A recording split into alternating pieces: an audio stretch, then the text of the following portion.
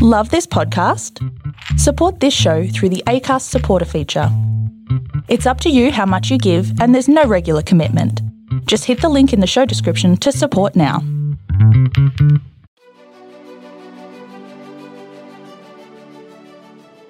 Hey, this is John Lee Dumas of EO Fire, and welcome to Master Leadership.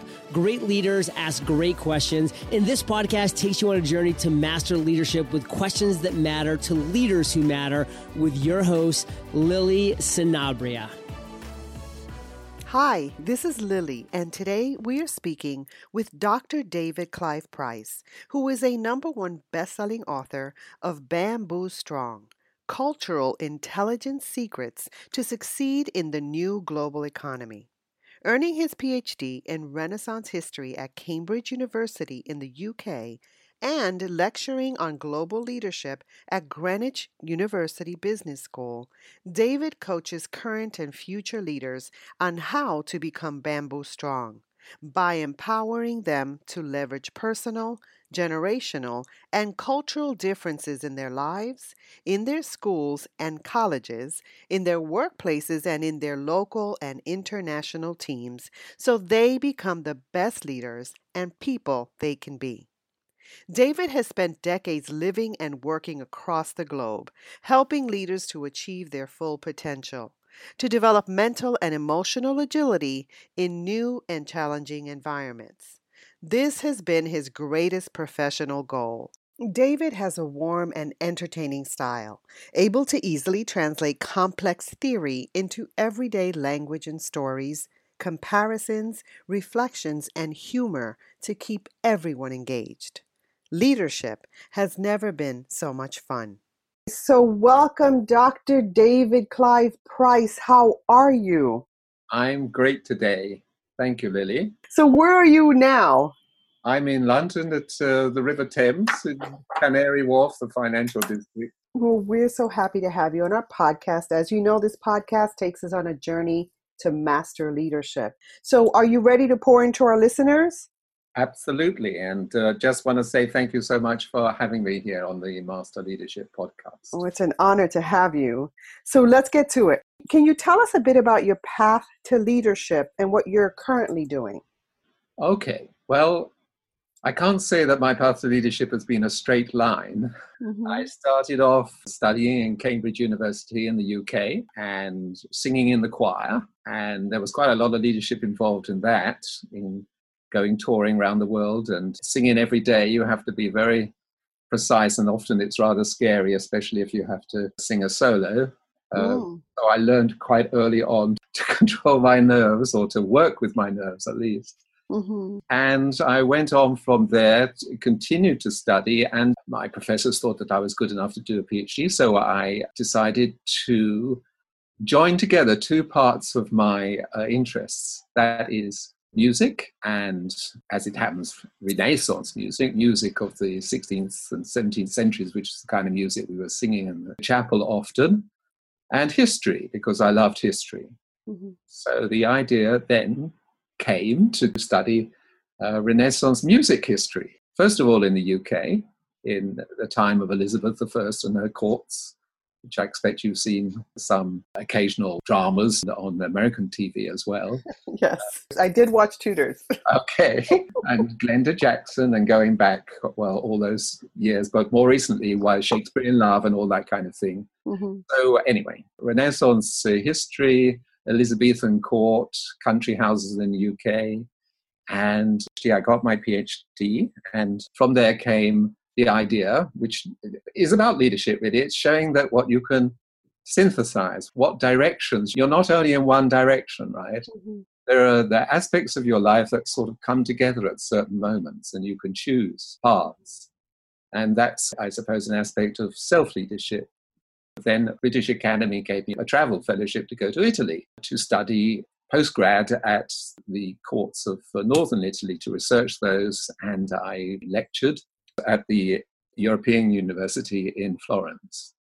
So that was like the first step in my leadership journey. And the second step occurred again at a kind of tangent, but also synthesizing where one is at. I thought that since I have to be here all the time, in Italy researching together with my first partner. We would explore, and we found a little farmhouse in the countryside in Tuscany, a little hilltop town. And we bought that little farmhouse for very little money back in the 1980s. And I started to write there. I didn't continue down the track completely. I wrote my Renaissance book for Cambridge Press, and then I started to write other things, and above all to research Italian life and culture, literature, and living the Italian style. And I learnt my first proper foreign language, Italian, from the ground up, as it were. So these were the first steps in my leadership journey. And from there, I decided to write a first novel. And the first novel took me to New York, and to where I lived in a funny little apartment in the Lower East Side, in an area which you know, certainly Alphabet City. And that was the title of my first novel. So there are different aspects of self-leadership, but it was all to do with learning different ways of life, different cultures, starting to learn different languages.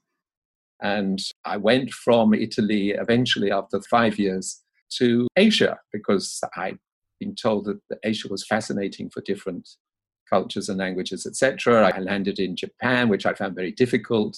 I stayed there for a year, didn't quite get into the culture at all, but I was still fascinated by Asia. And then friends said, come to Hong Kong. And I started off in Hong Kong, and I met my current partner there, who we've been together 31 years. And because I wrote and had a PhD, I got a position as the speechwriter for a large, famous international bank in Hong Kong. And I stayed there for 4 or 5 years. And I then went on to set up my own company advising Asian multinationals and doing strategic communications and leadership work together with those different multinationals. More recently, in the last 4 or 5 years, I've returned to London, where I coach leaders.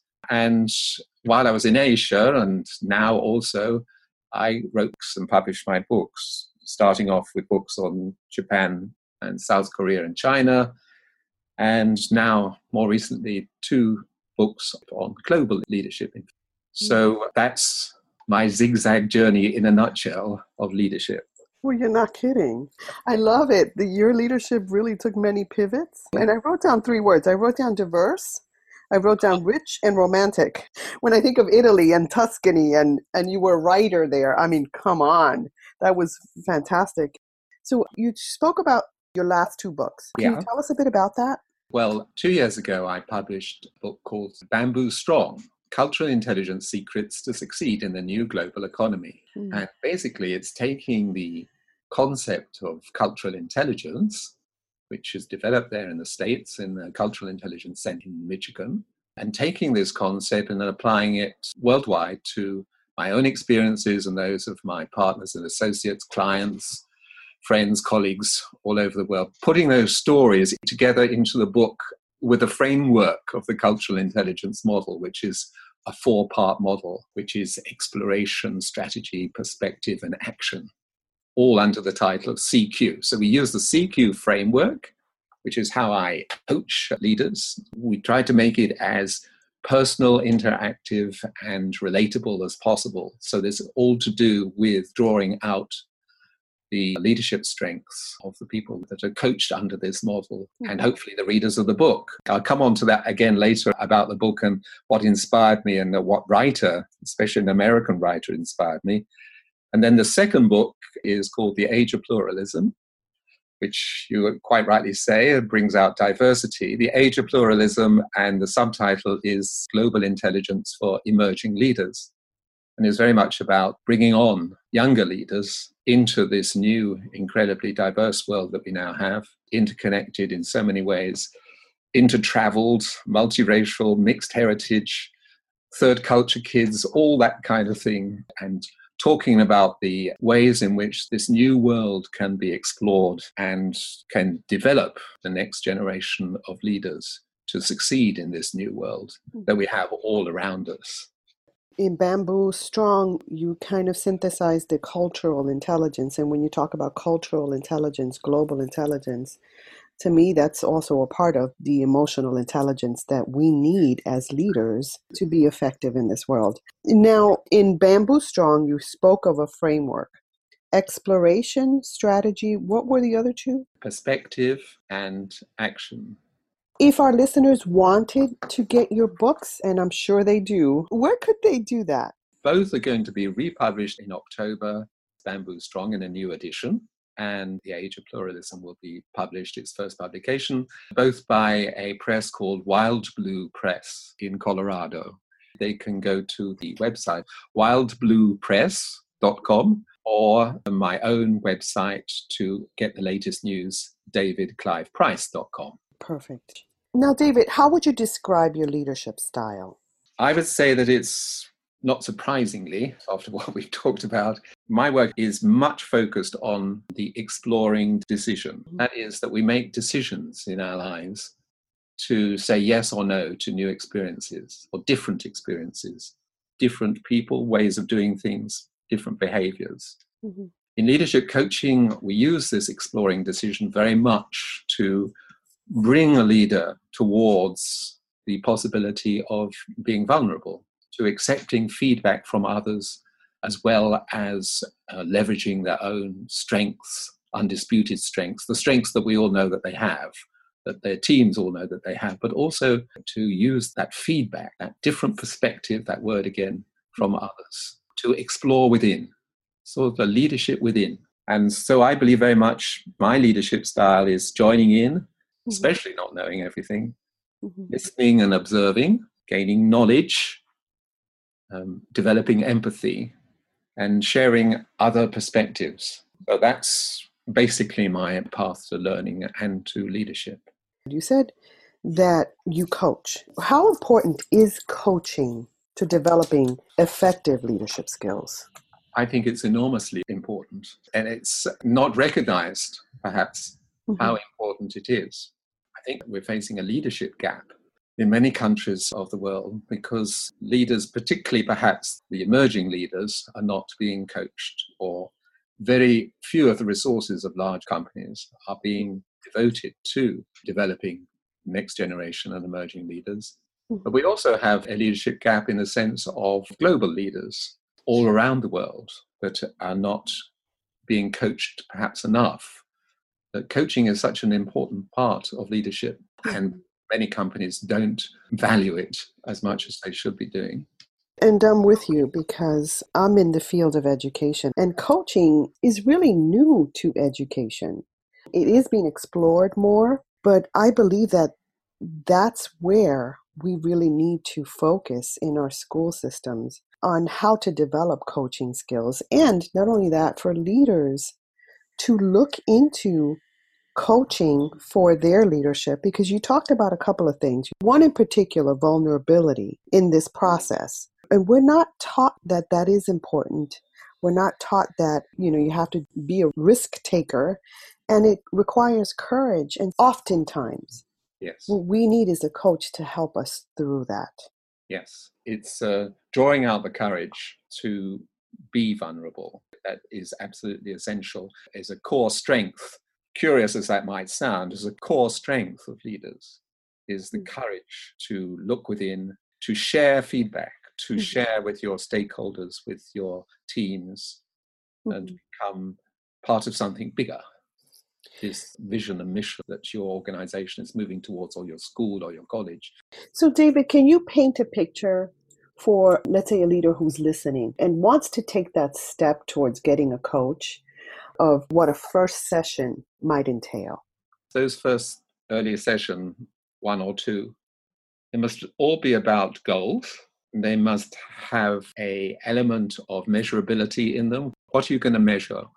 How are you going to achieve it? What is the goal that you're moving towards? And also, what do you see as your core strengths? What, as a leader and as a person, do you see as the path to further improvement, to higher achievement, to higher performance? Most leaders have reached a certain level of performance, but it's the next level and the level beyond that that is so essential. And for that, you need your stakeholders, your peers, And it's not only reliant on the coach, because the coach, after all, is only a facilitator in the process. Mm-hmm. It's developing the relationship and that vulnerability that you have to move onwards together with your peers and with your teams. That is the essential first and second and third steps of coaching. So, for example, I go with leaders into their meetings in very early stages of coaching relationship. I shadow them to presentations or to client meetings or whatever it is that they're dealing with that particular day, day and a half. I have lunch and dinner with them, and we form a relationship, a partnership with measurable goals. I think that's the essential part of it. Thank you so much for that. My pleasure. Now, David, which quote or quotes about leadership speak to you and why? Well, I have one from Steve Jobs. What he said when he rejoined Apple after it had gone into the doldrums for a while, he rejoined Apple as CEO, and then it took off in incredible ways. And he said, "Here's to the crazy ones, the misfits, the rebels, the troublemakers, the round pegs in square holes. While some see them as the crazy ones, we see genius. Because the people who are crazy enough to think they can change the world are the very ones who do." Oh, I love that. Yeah, it's a great quote from him, isn't it?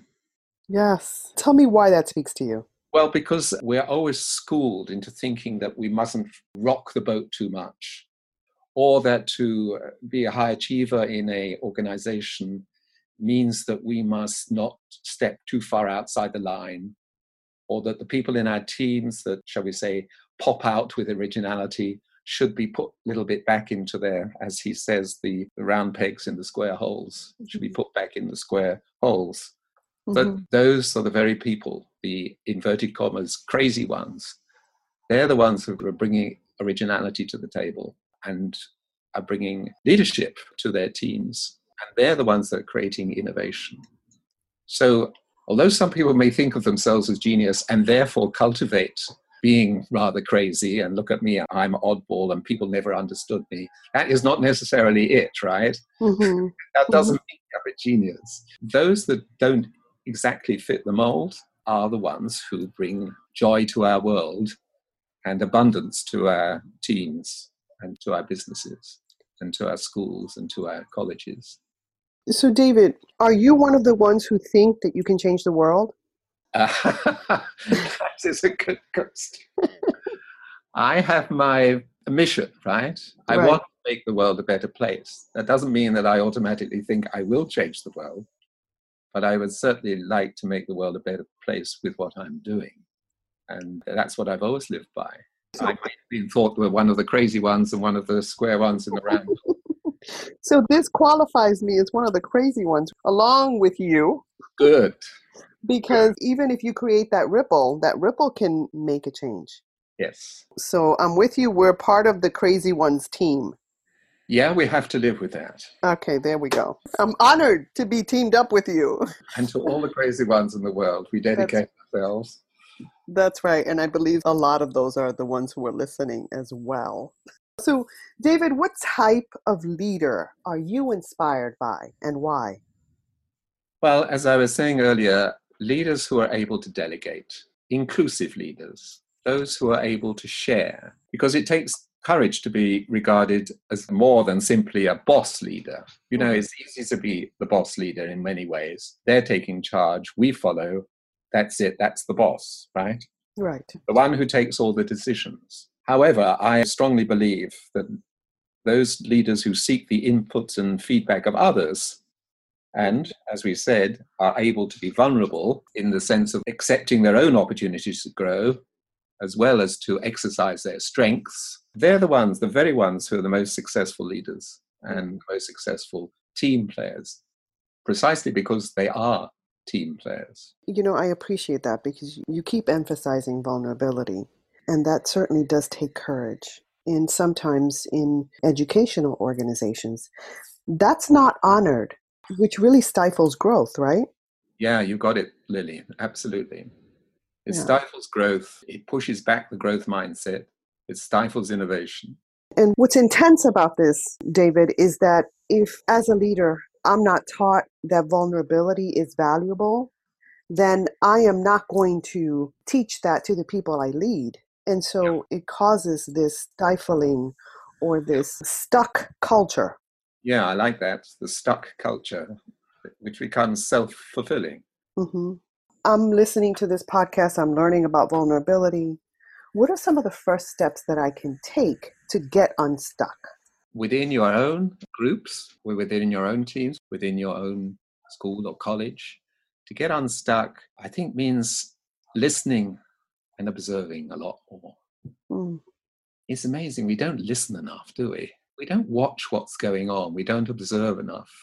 We're not curious enough. And the way to really get unstuck, I strongly believe in my travels around the world, my sometimes, inverted commas, crazy mindset or zigzagging, to get unstuck, we must be curious.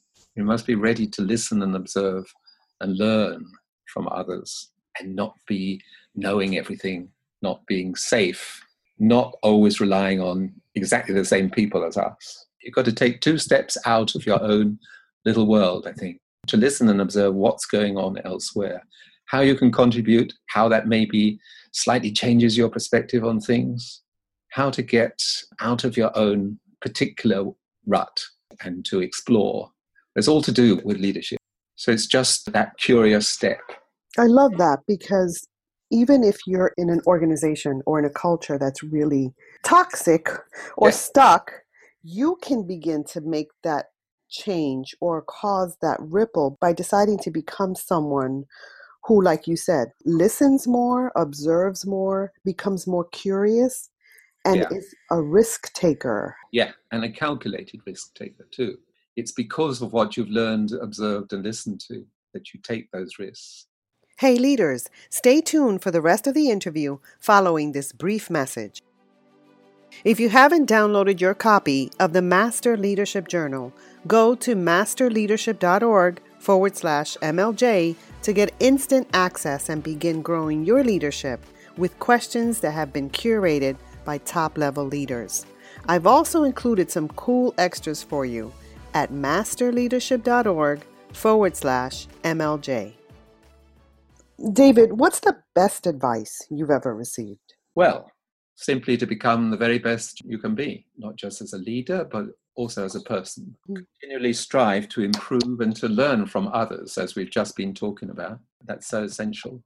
And be courageous and curious. I've always tried to follow that. Maybe my courage has, held me back sometimes. It's not been as good as it should be or as strong as it should be, but I've always tried to be curious. That's one thing that I really, I guess maybe perhaps also because I'm a writer and a novelist. I like to know what makes other people tick, what's the situation is, right? When we're saying we're going to make ripples, don't forget that we're going to make ripples strategically. We're not going to just go out there and make ripples. And splash around. You remember I said about CQ, Cultural Intelligence Strategy. Cultural intelligence includes many things. It includes emotional intelligence, as you said, and it includes getting on with people of many different backgrounds and nationalities and races and generations and genders and sexuality, etc., ethnicity. These are all part of leadership, of strategic, what I call the CQ strategy. Being someone who wants to create ripples and being someone who wants to be the very best that you can be daily is a higher calling for sure, and it requires sustainability. What do you do on a daily basis to maintain that mindset? Well, I always start the day with a 30-minute quiet time for myself, which it involves a little meditation. It involves, in my case, a little bit of a Buddhist prayer. And I try to set out my intention, not just for the day, but for the week and for perhaps the month ahead. So that 30 minutes of quiet time is essential for me to start the day. Mm-hmm. And also, I've forgotten one essential ingredient: gratitude. Be grateful every day. I encourage myself to be grateful. It's amazing where the mind takes you with all the many things we can be grateful for in our lives, over a broad range of things, just little daily things right up to big things. So gratefulness at 10 minutes of being grateful is really essential for me. And I'm grateful for that because I was going through a funk, and I started to remember, I've done plenty of interviews. And this is something that's a thread with a lot of effective leaders is that gratitude mindset. And I Right. started to implement that and just remember to be grateful. And it just really shifted my Yes. heart. So I Yes. think that's powerful. Yeah. So, It changes the vibration for the day. yeah, thank you so much. So, David, what does it mean to you to have a good team? And how do you build and sustain one? The first step, I think, is to surround yourself as much as possible, strategically again, Hmm. positive and supportive people. I mean, it may sound obvious, but it's amazing how we let ourselves drift into situations where we have some people within our circle who are not so positive, definitely drawing us back, holding us back, or perhaps even injecting negative vibes into what we do. So you must build a team or surround yourself with supportive people, positive people. And it's amazing how far you can go with positive people around you. All this is based on mutual respect and trust. You need people that you can trust, that you respect, and you can achieve this by giving in your circle is just as important as receiving. Generosity. The strongest leaders, they've got great charisma, and it's based on empathy, of emotional intelligence, thinking and feeling how other people think and feel, and sharing with them. So that, I think, are the essential ingredients, elements of a strong and supportive team. You mentioned charisma. And when I look at someone who's genuinely charismatic, because you can put on a charismatic show and it doesn't really land, but someone who's genuinely charismatic is someone who, to me, is comfortable in their own skin. Yeah, So, how do you develop that? yeah. Being comfortable in your own skin, it can come from external things at Mhm. certain stages in your life, like, hey, you got a good degree, or hey, you've done well in your exams, or hey, your parents are pleased with your progress, or whatever it is. That doesn't necessarily make you comfortable in your own skin. Mhm. Um, and oftentimes in your life, there are moments when you don't feel so comfortable, when you're not sure. Mhm. And I think that's the moments when you need leadership the most, the self-leadership the most. Right. When I was 23, I came out as gay to my parents. And that for me was a very difficult step. And I knew it would hurt both parents, but particularly my mother was emotional. She came out with a big outburst. My father wanted me to go on, to be a PhD, etc., etc. And it seemed for a moment as if their dreams had gone somehow. It Mhm. was quite dramatic in a way. On the other hand, I had enough self-leadership to know that we were going to get through this. And the way I tried to do it was, listen, I'll go away for a weekend. And I wrote a little letter to them. And within like 3 or 4 or 5 days, we were starting to talk again. I gave them books, and little by little, they met some of my friends. They found out that I was still on my track to do my PhD, and et cetera, et cetera. And through trying to be confident in my own skin, I got to the other side, and they did too. And I think that those moments in life are very important. So being comfortable in your own skin, yes. At times, we go through low self-esteem, we go through lack of confidence.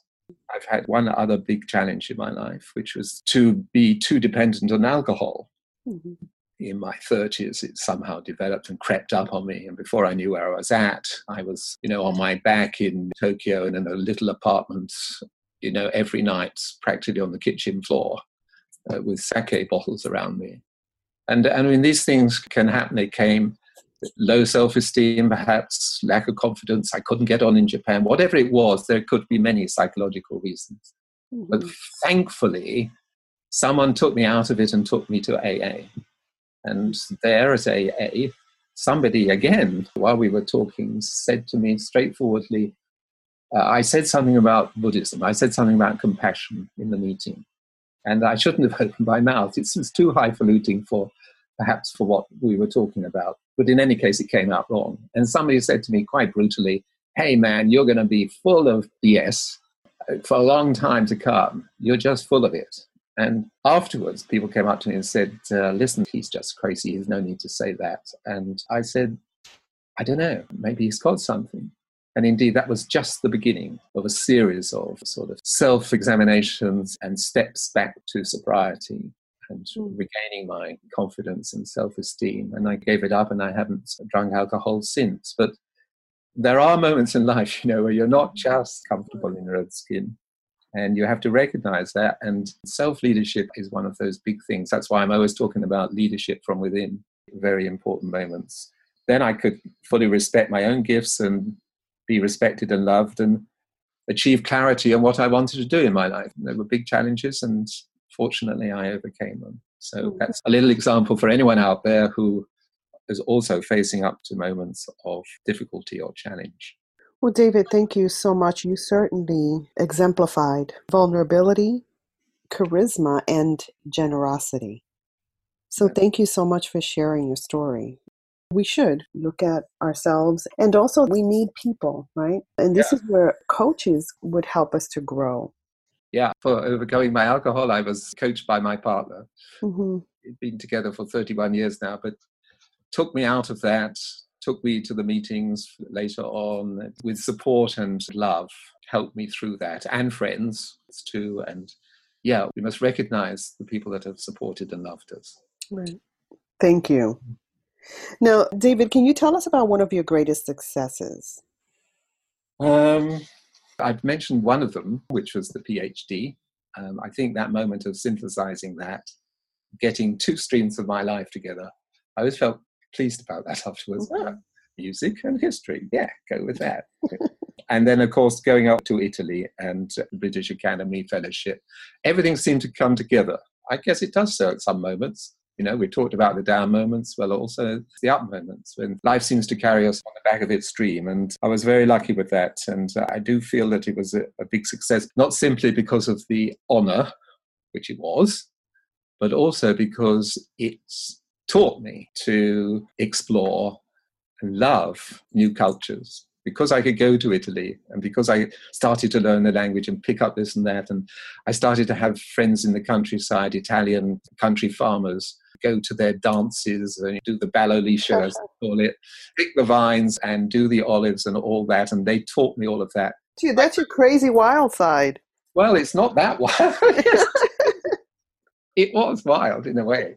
It's certainly off center, but I'm proud of that fact because it was the key really to the rest of my life. Awesome. Thank you so much for that. Now, David, what would you tell a new leader who's discouraged about their working climate or culture?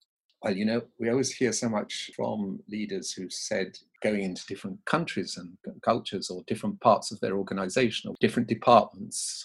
I told them this is how it should be done. They weren't doing it right.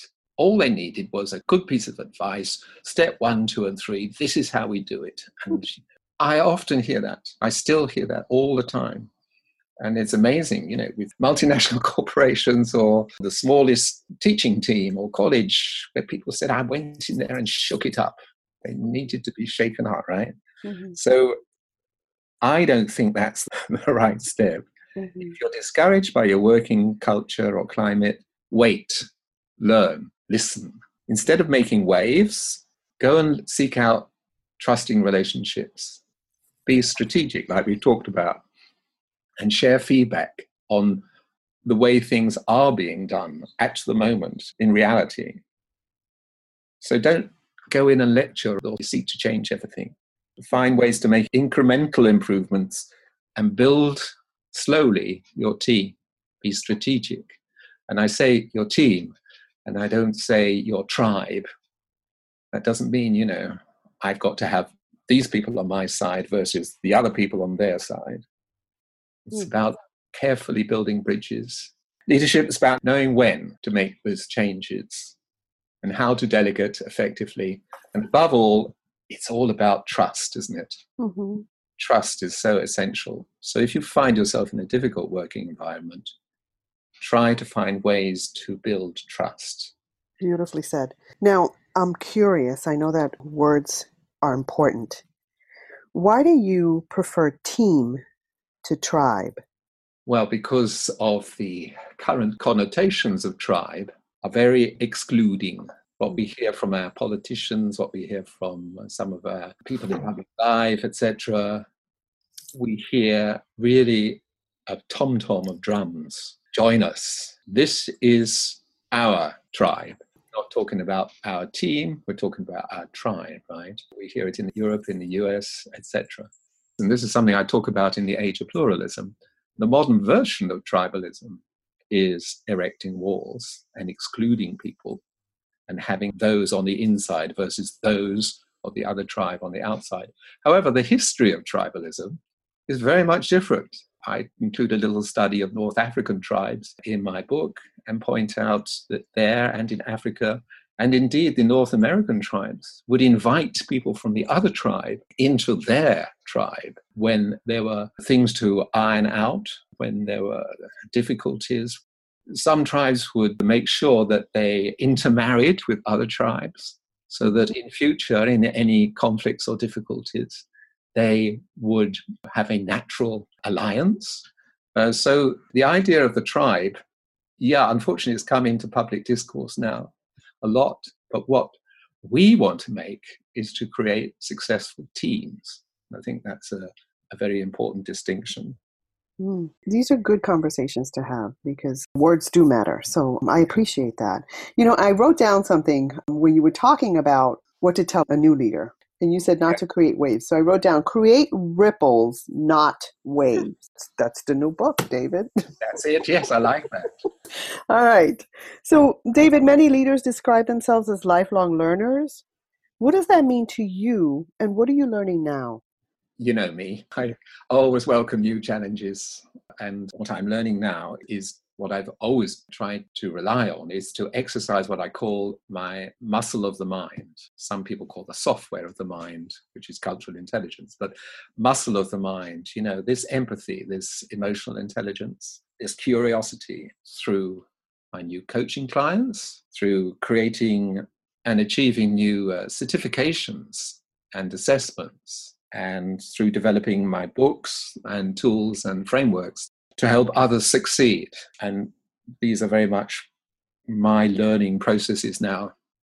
I am flattered when somebody says you're a lifelong learner, and I rather enjoy being one. And I actually don't think about it that much. I just think, as I am currently thinking, how can I use this new certification I've gained? I've become a trainer in Global DISC, it's called. It's an assessment for working globally or working with people of different backgrounds.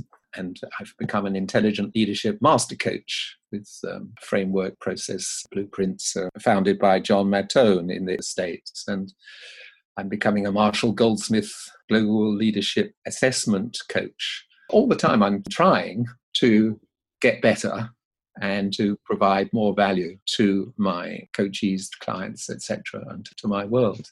In my books, I try to do the same. These new certifications now are in the age of pluralism. So our listeners, if they wanted to connect with you and learn more about your services, they should go to your website. Can you repeat your website again? My website is David Clive Price, one word, DavidClivePrice.com, DavidClivePrice.com. Perfect. Thank you so much. My pleasure. Now, if there were something you could change in education, what would that be? We're hearing a lot about it here in the UK, and I guess it's the same in the US, that the learning of languages is really going down very dramatically. And I think somehow education systems should be offering more, encouraging more people to learn languages, because I believe very much that they are a window on the world, and that without languages, we are somehow a little bit lost in our own much smaller circle. Like they said about exercising the muscle of the mind, languages really help you to learn about other cultures, learn about other mindsets, what we call global mindset, but what we really mean is finding out about other countries and cultures, in sometimes in very straightforward ways, like the cuisine of a certain country or the movies of a country, or what your friends, so they come from a different background, slightly different background to you, or from another ethnicity, or what they're really interested in and what floats their boat. You gain diverse perspectives. And I think our education systems should be focusing a lot more on different backgrounds and different behaviors, different cultures, really, different mindsets. Maybe incorporate some travel there, right, for the kids? Yes, and maybe incorporate some travel. Yeah. Wonderful. I'll sign up for that. Yeah. All right. So, by the way, you can do it very simply in your own backyard. You can do it in your own hometown. Just go and eat at a different restaurant, right? That's right. You can do it in all kinds of different ways. Make friends in different circles. Go out there, explore. Love it. Thank you. Now, David, what have you read, listened to, or watched that our listeners should as well? One book, and I mentioned it earlier, Bamboo Strong, and The Age of Pluralism, actually. What influenced both books is a book by Elizabeth Gilbert, who is a well-known US novelist, a wonderful writer. And the book that particularly influenced me is called Big Magic, which is a great title. And what it's really about is about overcoming your fears that hold you back from creativity. And what she talks about is all the kind of creative stumbling blocks that we have in the way of doing things that are new. We put them in our way. We often see them where they're not there, or if they're there, we worry far too much about them. And then, we get burned out, the project is never completed, etc. Elizabeth Gilbert does wonderfully in this book, in a wonderfully conversational and come on in and sit by my kitchen stove and let's talk about things kind of way. That's what I love about the book. It talks about creativity, but it talks about it in a very accessible, easy way. Intelligence, witty, colloquial, all those nice words, but it's all about discovery. We can discover things all the time. It's influenced me in writing novels, and it influenced me, and in particular, the style of it influenced me very much in Bamboo Strong and The Age of Pluralism, because it's inviting people in and it doesn't give scientific or difficult frameworks to deal with. It initiates conversations inside of us. And I think that's what's so wonderful about her writing. So go and find it. Big Magic by Elizabeth Gilbert. Highly recommended. Yes. Okay, great. And so Bamboo Strong, The Age of Pluralism, and Big Magic are on my list of books to read. Okay, so David, if you were to go back in time, what advice would you give the younger you about leadership? Well, I think don't override your luck. We talked about making ripples. Mm-hmm. Don't go too far on your luck. Don't overdo it. And save resources in times of abundance. Mm-hmm. Say yes to adventure, but also be prudent sometimes. Other people, such as loved ones, may rely on you now or later as a support. So try to find balance. Try to achieve balance in all you do. And that same thing I keep coming back to. Listen, listen, listen, because you'll never know it all. I do this podcast to help me practice listening. Now, David, is there anything else you'd like to share with our listeners that we haven't addressed? Well, I think the only thing that I can say now is talking to next generation leaders. Please look out for my new book, The Age of Pluralism, because it's about next generation or emerging leaders in an increasingly plural and diverse and multiracial and interconnected world. A really vibrant and exciting world. And I think that's what we have to look forward to. Wonderful. And that's very much my mission, to help support in the world going forward. I love how you paint that picture, and I think that is something that we need to strive for and look for, because quite often, especially nowadays, we fear that the opposite is happening. So being forward-thinking and creating that ripple is important. So Yet this too shall pass. David, thank you so much for adding value to me and to our listeners. It's really been such a great conversation. It's really been a pleasure and inspiring and fun to speak with you, Lily, and also to speak to all the next generation leaders and educators who are out there ready to step up and make the world a better place. Yeah. Go for it. Go crazy ones. Yes, go crazy ones. Strategically. Yeah, strategically. All right, take care, David. Bye now. Hello, leaders. In closing, here's a quick message. Coaching is the art of influence that underpins leadership in the 21st century. It is the very thing that can get you from being stuck to being extraordinary. So go to masterleadership.org and sign up to get a free coaching session. Until next time, continue to ignite that leader in you.